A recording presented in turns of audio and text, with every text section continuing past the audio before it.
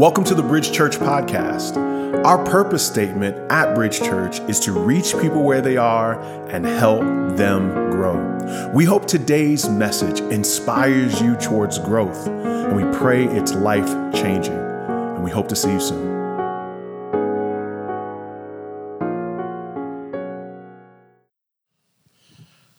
Two years ago, I had the divine opportunity to go and preach in Uganda and Kenya, all throughout East Africa. And by God's grace, I preached in villages and different huts. And then I had an opportunity to go into somebody's home. And in going in their home, they actually had a TV set. So I got to watch soccer and whatnot. And then all of a sudden, I saw these commercials. Now, when I was growing up, one of the biggest commercials that you always saw for kids was say no to drugs. You remember seeing those commercials? Amen? Amen. And so, that was kind of one of the things they wanted kids to do. That was the big thing. Don't do drugs. The commercial that was being used and run when I was in East Africa, the one that I saw the most, was wash your hands. You see, one of the things that I did not realize and did not know is that globally, only 1 in 5 people wash their hands. It's actually not a common practice, and part of it is because for many people, washing their hands is something you do as you do it for like big occasions. But for us, one of the things we don't realize is 200 years ago, washing your hands was not a common thing. It was actually in 1846, a guy named Dr. Ignaz Semmelweis. What he did was he was the chief physician in Vienna. And as he was looking over 2 clinics, he began to notice something. You see, in both clinics, women were giving birth to children. As they gave birth to children, he began to notice that in the first clinic, there were doctors who were in medical school. But in the second clinic, there were midwives. In clinic number 1, where the medical school was, it had an 18% death rate for women who were giving birth. But in the school with midwives, the clinic with midwives, a 4% death rate. He began to check everything. He looked at the way that women were giving birth on their side. He looked at the way that they would ring a bell after they gave birth. He looked at everything, and he could not conclude, what is it that is causing so many deaths? And after a while, he concluded there can only be one thing. I noticed that the midwives wash their hands after they finish helping birth happen. As he told this to the doctors at the medical school, they laughed at him and they scoffed him. They said he was a fool. It could not be washing of hands. Then, after 2 years, because he was the chief physician, and they made him do it, after 2 years, the death rate at the first clinic where the medical students went from 18% to 1%. Now, we already know women are cleaner than men. Amen? Praise the Lord. Amen. So we didn't need the science for that. But here's the thing. You see, what we have an advantage of now is, and what he could not communicate then, was when someone engages in either going to the bathroom or they sneeze or something, there's something happening that you don't see. See, they thought washing your hands was just for dirt. But because we have these things called microscopes, we see that washing your hands isn't just for dirt. It's for these little things called germs. You see, what germs are these little beings that get onto you, and if you don't clean your hands, they end up becoming these contagious things that allow for all types of diseases to go about. And it's because of microscopes that we're able to see into the scientific world. But today, through God's word, we are going to take somewhat of a microscope to see into a spiritual world. We're going to see that the world that we live in is not just one in which we can look around and see what's happening, but if we look into the microscope of the world, we're going to see there are spiritual beings affecting what we do every day. And God is making us aware of this, that we would live with prayer and obedience in a very unique and stringent way. You see, you have to understand, someone told you you have a walk with God, and they were right and they were true. But let them tell you the other part of the story. You do have a walk with God, but you also have a war with the devil. You see, we are at warfare. We are part of a spiritual battle on a daily basis. We are not only engaging with people and truth, but there are spiritual beings. And the Bible will show us that there are angels and there's the Holy Spirit who are engaging us and supporting us as we try to do the things of God and enact the plan of God. And yet, there are beings. They are fallen angels, and they are coming against the plan and purposes of God. And every time you try to advance God's purposes, you will face resistance. We are in a warfare. And so please allow for me to do some spiritual warfare 101, amen? As we look at this, we have to understand that there is a demonic world that is active. The Bible tells us in Mark chapter 9 in the New King James Version that there was a young man that had a demon. His father was trying to get this demon casted out of him. And he said to Jesus, this spirit seizes him, it throws him down. He foams at the mouth, he gnashes his teeth, and he becomes rigid. He tries to have the demons cast out, or rather the disciples cast out this demon. And Jesus would say, well, this kind comes out by nothing but prayer and fasting. And with demons, they might move because of a disciple, but they will flee because of Jesus. He says it has to be through my power that transformation happens. So yes, there are moments in the Bible where individuals will have physical outbursts, and you'll see that it's a demon that's doing it. The Bible also shows us, though, in Acts chapter 16, there was a young lady with a spirit of divination, meaning she was like a fortune teller, and she was going around and she saw the apostle Paul there in the book of Acts. And it says in Acts 16, verse 17, she yells out, "These men are servants of the Most High God who proclaim to you the way of salvation." This young lady openly opposes the things of God, yells and screams at the people of God. Here we see, church, we cannot be oblivious to demonic activity. We must acknowledge that there is a spiritual world in which wants to take us further and further into dark places. You see, what we have to understand is that when we try to live oblivious to the spiritual realm, yes, a kid is rebelling. Check their internet history. Figure out what friends they've been around. Yes. What have they been reading? What have they been doing? Yes. Figure that out. But also consider the demonic realm. Consider that there are spiritual beings impacting what that young child may do. Yes. A husband may become violent. He may become enraged. We should consider who he's been hanging around, what he's been watching. Maybe he's been with someone else. We should consider all those things, but also consider the demonic realm. You see, the way that demons operate are in the dark. If you've ever watched a YouTube video, they'll have a person on there and they'll say, "Watch my video." But what they're doing the whole time is saying, subscribe, because every time I have an offering, I want it to come to you. The way that demons operate is when you get your subscription. When you find yourself quietly moving into darker places. And what happens is that as you go with, listen, the way that they operate is through secrets and lies. Certainly there have been children maybe who have had curses placed on their lives, but it's through secrets, lies, and darkness that the demonic world then comes around your sin, and they move through the agreement of you and their sin. And the only way to break that yoke is the same way you do when you look through your email and you're tired of getting email, you cancel the subscription. In the same way, you have to cancel the assignment of the enemy over your life. Why? If you've been lying, you got to start confessing. If you've been in the dark, you got to start walking in the light. If you've been closed, you need to be open to God.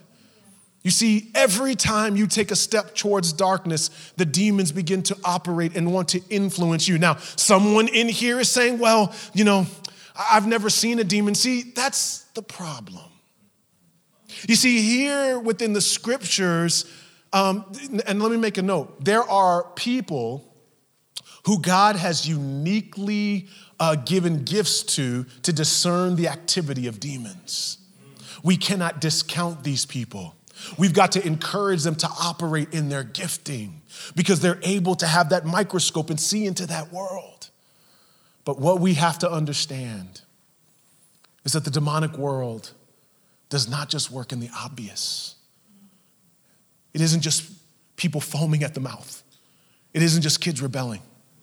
What the Bible tells us in Ephesians chapter 6 is this, that we will be able to stand against the devil's schemes. The Greek word there is the word methodia. It means methods. It means plans. It means well-constructed evil. And it goes on to say, we don't wrestle against flesh and blood. It's not against us. It's not me and you. It's rulers, authorities, cosmic powers over this present darkness, spiritual forces in the heavenly realm. What we have to understand is that in the demonic world and in Satan's world, there is well-planned, constructed evil. You see, if somebody breaks into your car and they steal something from your car, that's bad. They just stole from you. That's crime. But don't you know there's such thing as organized crime? Where they make plans and they watch people. They case houses and they look at who has the most money. They figure out where they can make their moves. You see, when you have organized crime, you've got to understand that they're not just going to come out and say, we're organized crime, we're organizing, amen? We're over here conspiring to sell drugs. No, they don't do that. And in the same way, organized crime doesn't try to ring the alarm and tell you they're around. The Bible says in 2 Corinthians chapter 11, verse 14, Satan disguises himself as an angel of light. It's when an idea becomes popular that you have to be careful. It's when everybody's doing it. It's when it's the modus operandi of the culture and you feel you're just going to be going against your friends and you're going to be ostracized and no one's going to pay attention to you. And sometimes the reason it says an angel of light, it's angel, meaning you may buy into it because it comes in a religious veneer.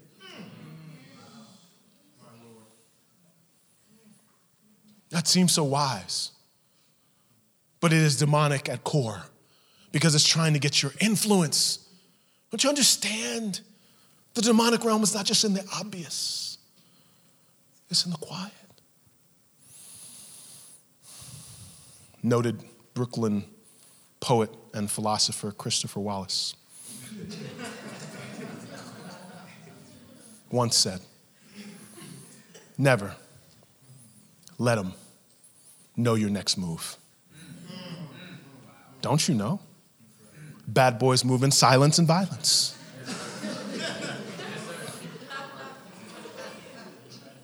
You see, even the notorious one knew.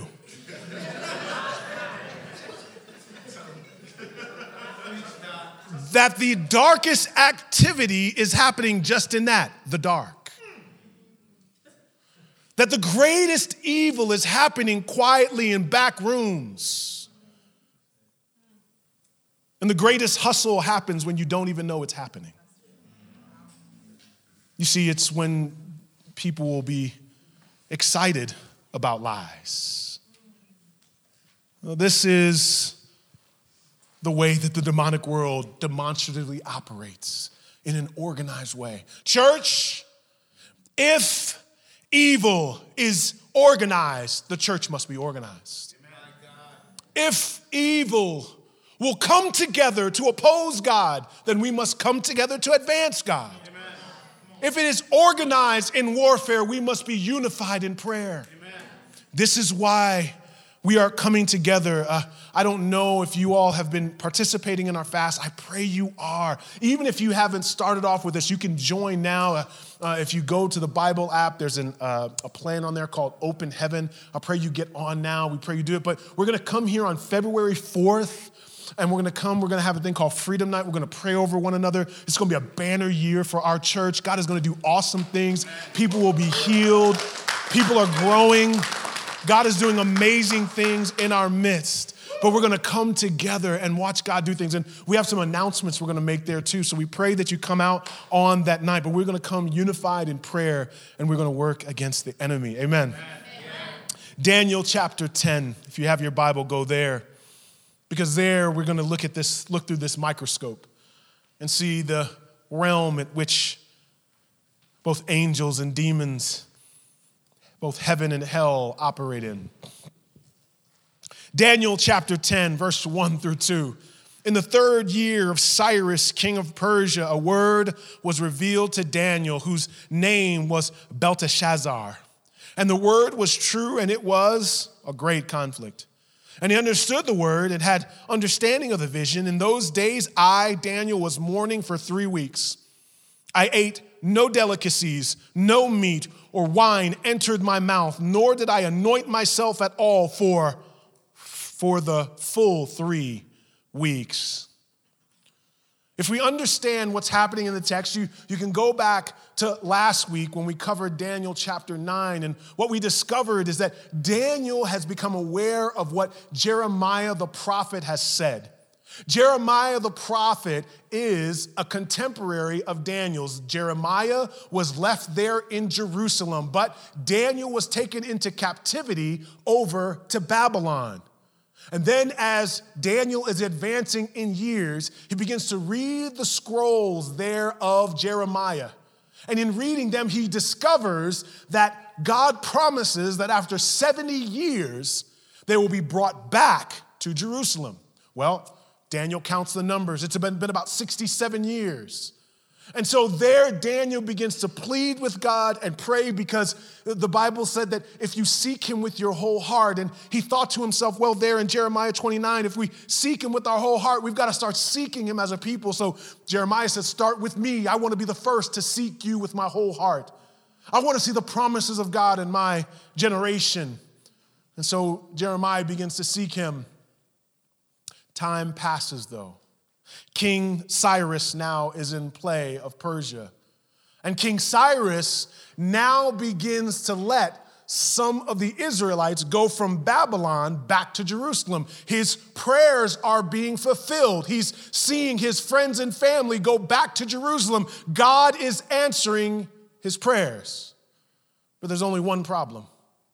If you read here, there's something very interesting Daniel did. He said a word was revealed to Daniel whose name was Belteshazzar. You see, Belteshazzar is his slave name. And the reason why he put that there is because he says, here I am, here, and the people of God are going back to Jerusalem, and I'm still in captivity. I'm sorry, I don't think you understand. I've been praying for God to move, and I'm seeing other people be blessed, and I'm wondering, why am I still in this slave state? I'm sorry. I'm still in the same season I was for years, and I'm seeing my friend get out of their season, and God, I thank you for blessing them, but have you noticed me? My name is still Belteshazzar. I'm still in my season. I'm watching people advance and break through, but I'm still in the still. I'm not seeing the movement I thought I would see. I'm not seeing the transformation I thought. I'm not seeing things happen, but one thing I am seeing is my friends are getting blessed. Thank you.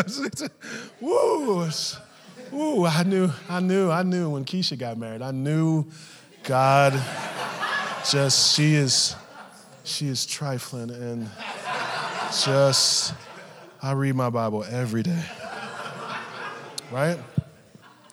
And some of you tonight are still in the still. You're still in the still. You haven't got out of that, and you've been praying and you've been fasting. And so that's why he says, y'all got to know my name. My name is still Belteshazzar. And something happens because he begins to pray. Look what it says there, that He ate no delicacies, no meat, no wine. So what he's saying, and we talked about this, I don't have time to go into this, but what he's saying is, I'm going to fast in such a way where I take all the luxuries away that I can get into because I want to get God's attention. I want God to see that I'm serious about this thing. I want to see God that I'm mourning because I want to see more in my life. And no meat, no wine, none of the things that would be the luxuries of life. No anointing myself. That means he didn't put lotion on because he wanted God to know, I'm so ashy for you, God. Just bless this ash, Father. Daniel chapter 10. 10 verses 4 through 9, he sees a vision of God, what we would call a theophany. And then after that, in verses 10 through 12, there's what we would call an angelophany. Now he is encountering an angel. In verse 10, it says, and behold, a hand touched me and set me trembling on my hands and knees. And he said to me, O Daniel, man, greatly loved, understand the words that I speak to you and stand upright, for now I've been sent to you. And when he had spoken this word to me, he says, I stood up trembling. And now listen to what the angel says. Fear not, Daniel, for from the first day. I wonder if you'd say that with me. From the first day. You see, the first day that you set your heart to understand and humbled yourself before your God, your words have been heard, and I have come because of your words. What he is acknowledging is that God was attentive to his prayers the second that he set his affections and humbled his heart before his God. He said, oh, I know this is the 21st day, but did you know I was aware on the first day? The moment that you got serious about me, the moment that you began to discipline yourself amongst me, the moment you began to push yourself away from the things that you knew broke my heart, you know I've been attentive to you from day one. Just because I've been delayed doesn't mean you've been denied. Oh, I'm very aware of your situation. You see, this is a verse you gotta, you know, when you got your Bible and you highlight, even if you have the Bible app, you use one of the colors, something's gotta remind you of this. Because when we're not seeing something, it feels like we're not heard. What do you say? I've heard you. And he says, the reason I'm here is because of your words. It's because you've been praying. It's because you've been fasting. It's because you've been asking, seeking, knocking. It's because of that you got heaven's attention. And so you've got to understand that heaven gets serious about your words when your heart is humbled. Notice what he says here. He says, from the first day that your heart to understand and humbled yourself. He didn't say the first time you started fasting. You see, you can fast with everything inside of you, but if you don't have a humble heart, you'll miss the point. Fasting is supposed to be indicative of humility, but it is not the sign of humility. It is your heart before God. He says, when you humbled your heart, we became aware of that. And I came because of your words. In heaven, we began to pay attention to you because of your words. 2 Chronicles 16:9, pay attention. 2 Chronicles 16:9 says, for the eyes, look at this, for the eyes of the Lord run to and fro throughout the whole earth to give strong support to those whose heart is blameless towards him. Can you imagine that? That God's just scrolling the earth. He's just looking. He's just looking. Oh, I see you. I know that you've been getting up earlier than normal to get time with me. I saw you do that whole 3 times a day thing. I saw it when you messed up and you only did it twice, and then you just kind of like winked up and said, I love you. And then I paid attention to all that. I was very aware of all that. I know that you tried. And listen, it wasn't your efforts, it was your heart I was watching. It was your humility. I'm into humility. I'm searching. I'm swiping for humility. I'm looking for humility. I want some humility. Where's the humility? And when I see a humble heart, I start to pull up. I began to come around a humble heart. And so this is what we should know. The more you become surrendered to God, the more you get surrounded by God. That God, listen, when you are humbling your heart to God, you've got his attention. And he knows that when he has your attention, he has your affection. And God begins to come strongly around those who seek him with everything inside of you. What does that mean? You are not alone right now. You have been seeking God's face. You have been diligent in prayer. You're not seeing a move on earth. But just because you're not seeing a move on earth does not mean heaven's not moving. Heaven is moving towards you as you seek his face, as you cry out to him. Well, then all of a sudden, the text just goes wild because the angel begins to give him insider information, stuff you couldn't know, stuff we don't even see in the rest of the text. I mean, this is wild information. This is what the angel says to Daniel. Well, here's the deal. Verse 13. The prince of the kingdom of Persia withstood me 21 days. But Michael, one of the chief princes, came to help me. For I was left there with the kings of Persia and came to make you understand what is to happen to your people in the latter days, for the vision is for days yet to come. What? You see, what we have to understand is that when he's talking about the prince of the kingdom of Persia, if you're just reading this, you're like, okay, I guess this is some prince. But all of a sudden he says, withstood me, an angel? Hold up. And then you start thinking, wait a minute, but Michael, one of the chief princes, you're like, Michael, oh, you talking about Revelation 12, Michael? You talking about Jude 9, Michael? You talking about the archangel?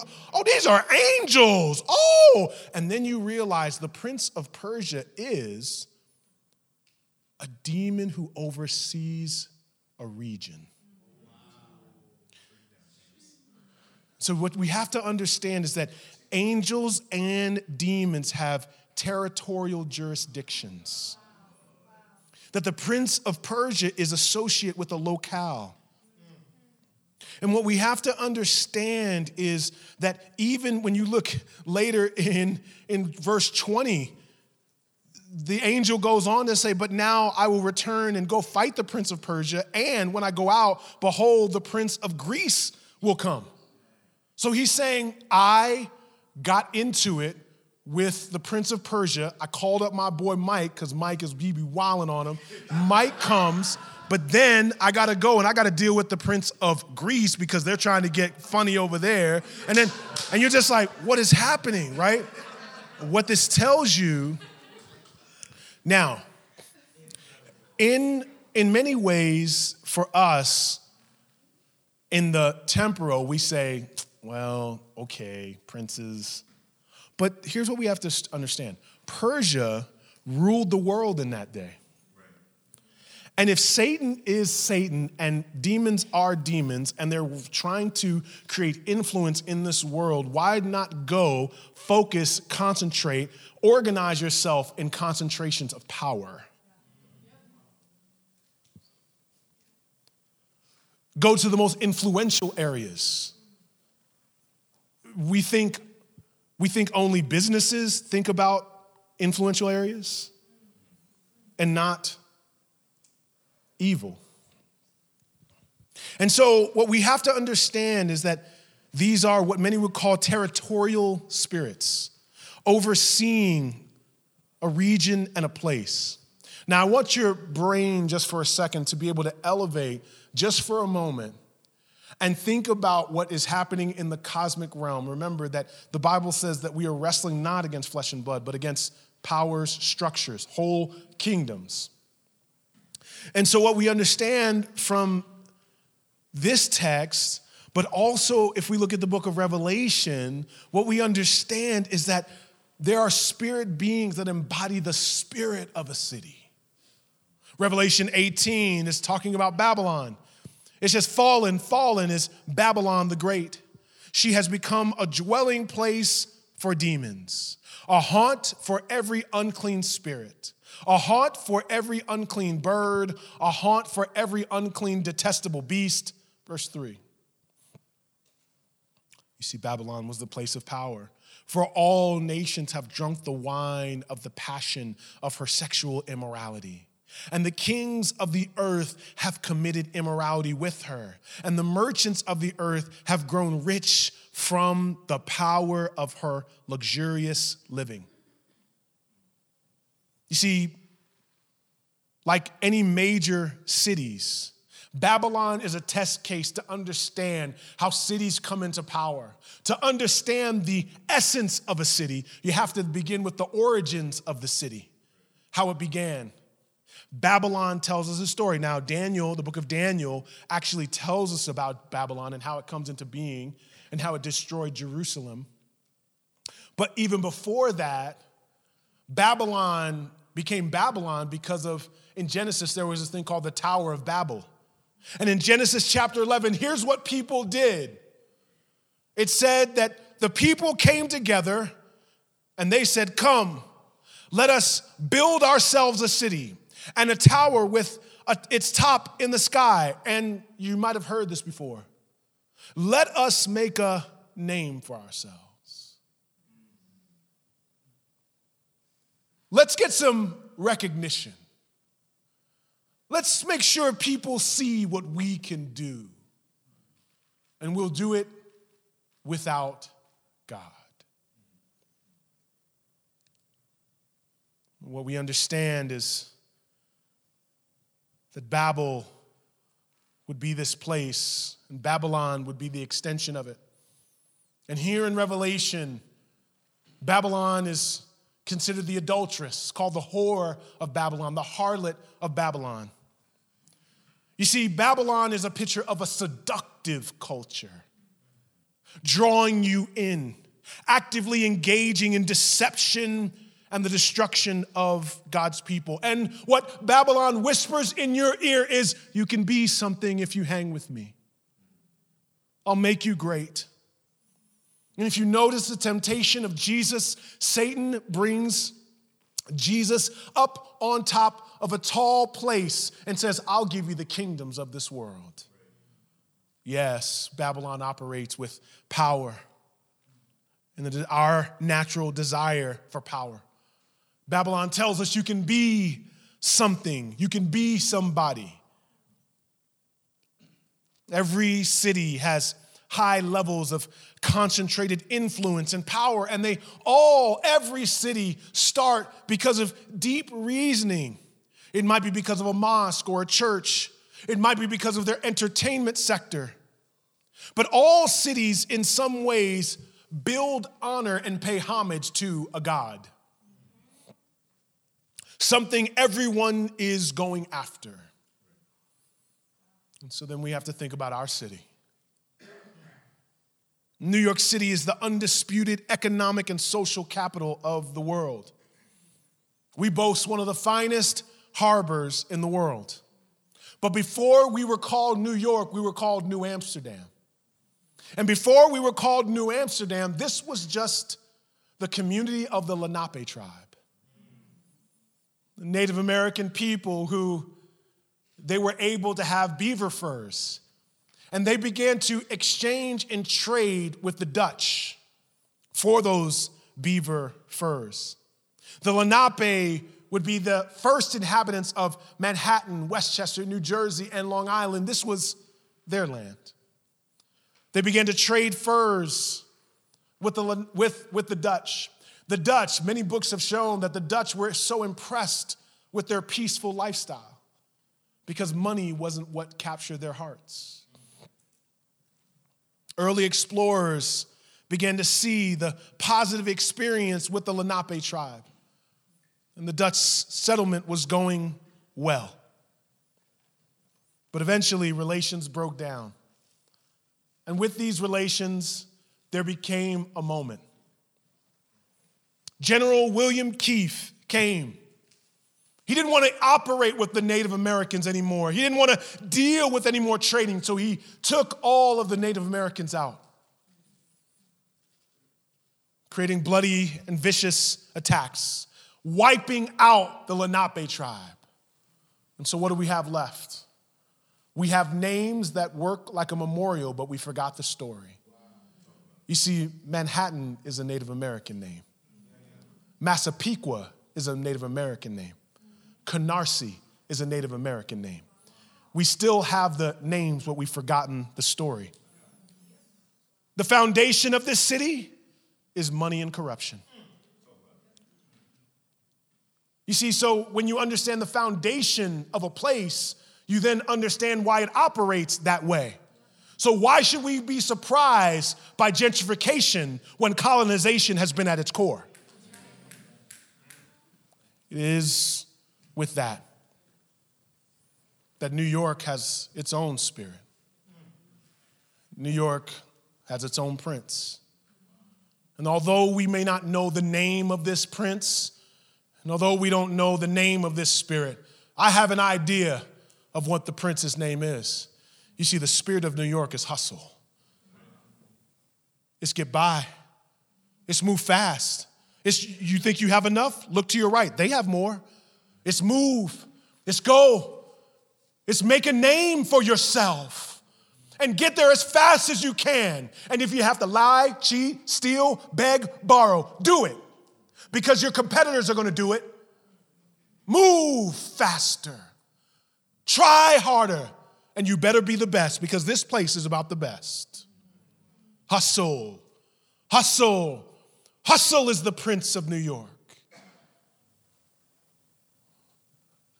We say to ourselves, the spirit of Babylon, the spirit of hustle is here. So what should be our concern? Should we go and begin to pray against the spirit of hustle over New York City?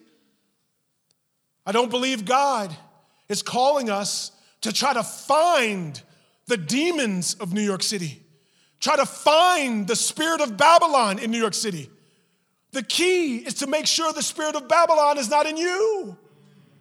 To make sure you are not living by the hustle.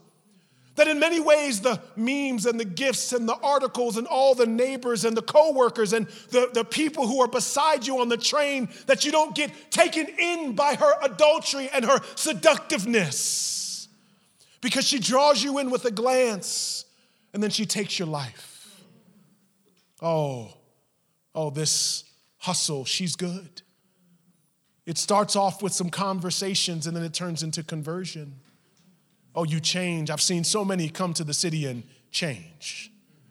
They came just for a career, but they ended up with a conversion. They change.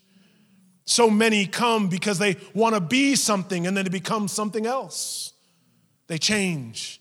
And it's because everybody's getting better. Am I going fast enough? Am I enough? It's everywhere. And the minute that you get that competitive hustle spirit so indoctrinated inside of you, you will start to cheat because you want to keep up. You will throw aside your sexual ethic because you want to keep up. You'll start saying things that you know are untrue because you want to keep up. You'll look, dress, put yourself out there in a way that you know does not honor God because you want to keep up. It's really, the question isn't about how evil is this city. The question is, how much is it affecting you? The matrix and the nexuses of the systems of evil and violence and oppression are everywhere. And then you may ask yourself, Pastor, I thought we wanted to reach people where they are and help them grow. Don't you want us engaging our neighbors? Don't you want us talking with our friends? Don't you want us hanging out knowing there are people who are going to die and be separated from God? Don't you want us involved? Don't you want our hands involved with all that's happening in this world? What do you mean? Make sure it's not in you. Yes, engage this world. Yes, engage New York City. Just do one thing. Wash your hands. Yo, yeah. Hang out with your friends. Yeah, chill. Yeah, you can watch that, but just make sure you wash your hands. You see, you've got to understand that someone's influencing someone. Someone's changing someone.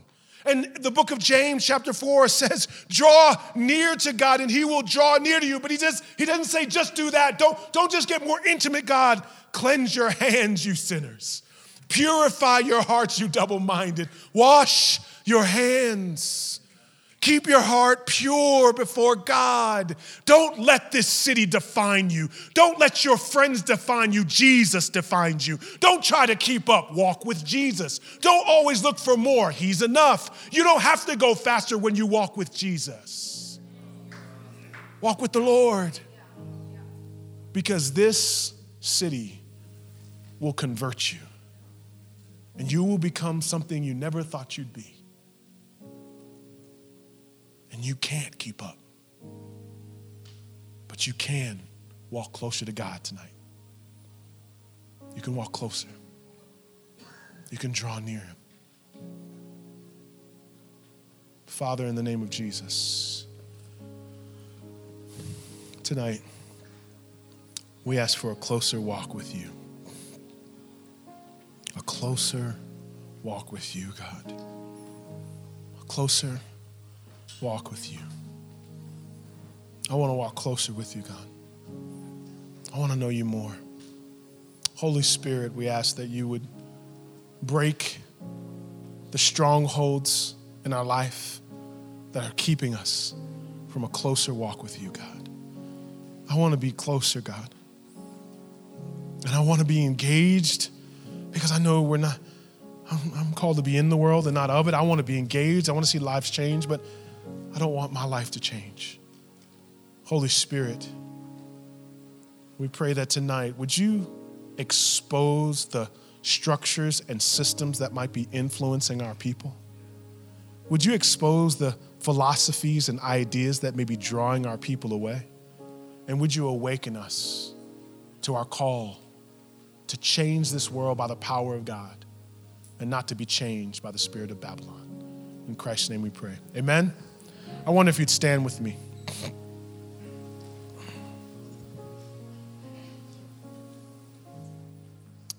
Our Jesus, our sweet Jesus, though he was a king, he came to earth and he gave his life, being born in a manger, living in Nazareth and dying on a cross. And he did it for you. And Jesus, what he asks that when you give your life to Christ, he just wants you to remember what this is about. Every time we do a membership class, we do open house, there's always somebody who'll pull me to the side and say, can you tell me why we do communion? I mean, every week, I'm used to once a month, but every week. We do it every week because I believe we need to be reminded of the gospel every week. We need to know you don't have to walk around with shame. I don't care how much evil you've subscribed to. Tonight, Jesus says, come closer. And you say, oh, well, what did I do for this? You did nothing. That's why we take communion. That's why we got to look at this little grape juice and think about blood. That's why we look at this little white thing and we got to begin to think about bodies breaking. We're just using physical images to remind us of an eternal destiny that we have with God, and it's all because of a body that was broken for us. And the Bible says every time you eat of the bread, every time you drink of the cup, you proclaim the Lord's death. You proclaim the Lord's death. You proclaim the Lord's death. You say, that's my death. That's my blood. That body was broken for me. That's mine. That's why we consume it. It's mine. That's mine. Jesus, you're mine. I had a week. I was doing all this, but you're mine. You're still mine. And I'm still yours. And and you reconnect with God. And so I pray that tonight you do business with Jesus, that you sit and you just thank him. You worship him, you honor him. If we could have the communion come.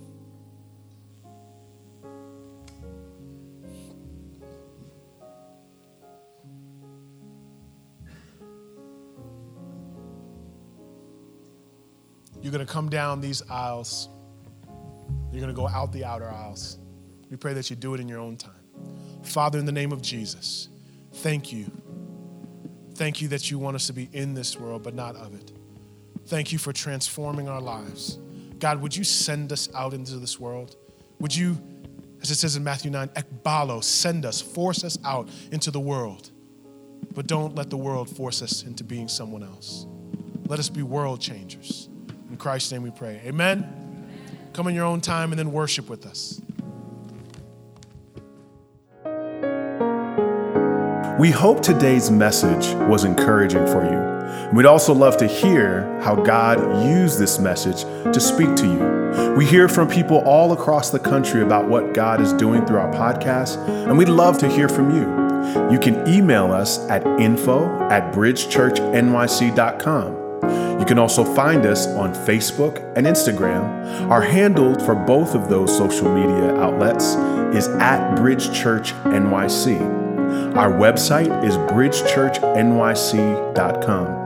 If you're in the New York City area, we have services at 4 p.m. and 6 p.m. on Sundays at 98 Fifth Avenue in Brooklyn, New York, right next to the Barclays Center. We are praying for you, and we hope to see you soon.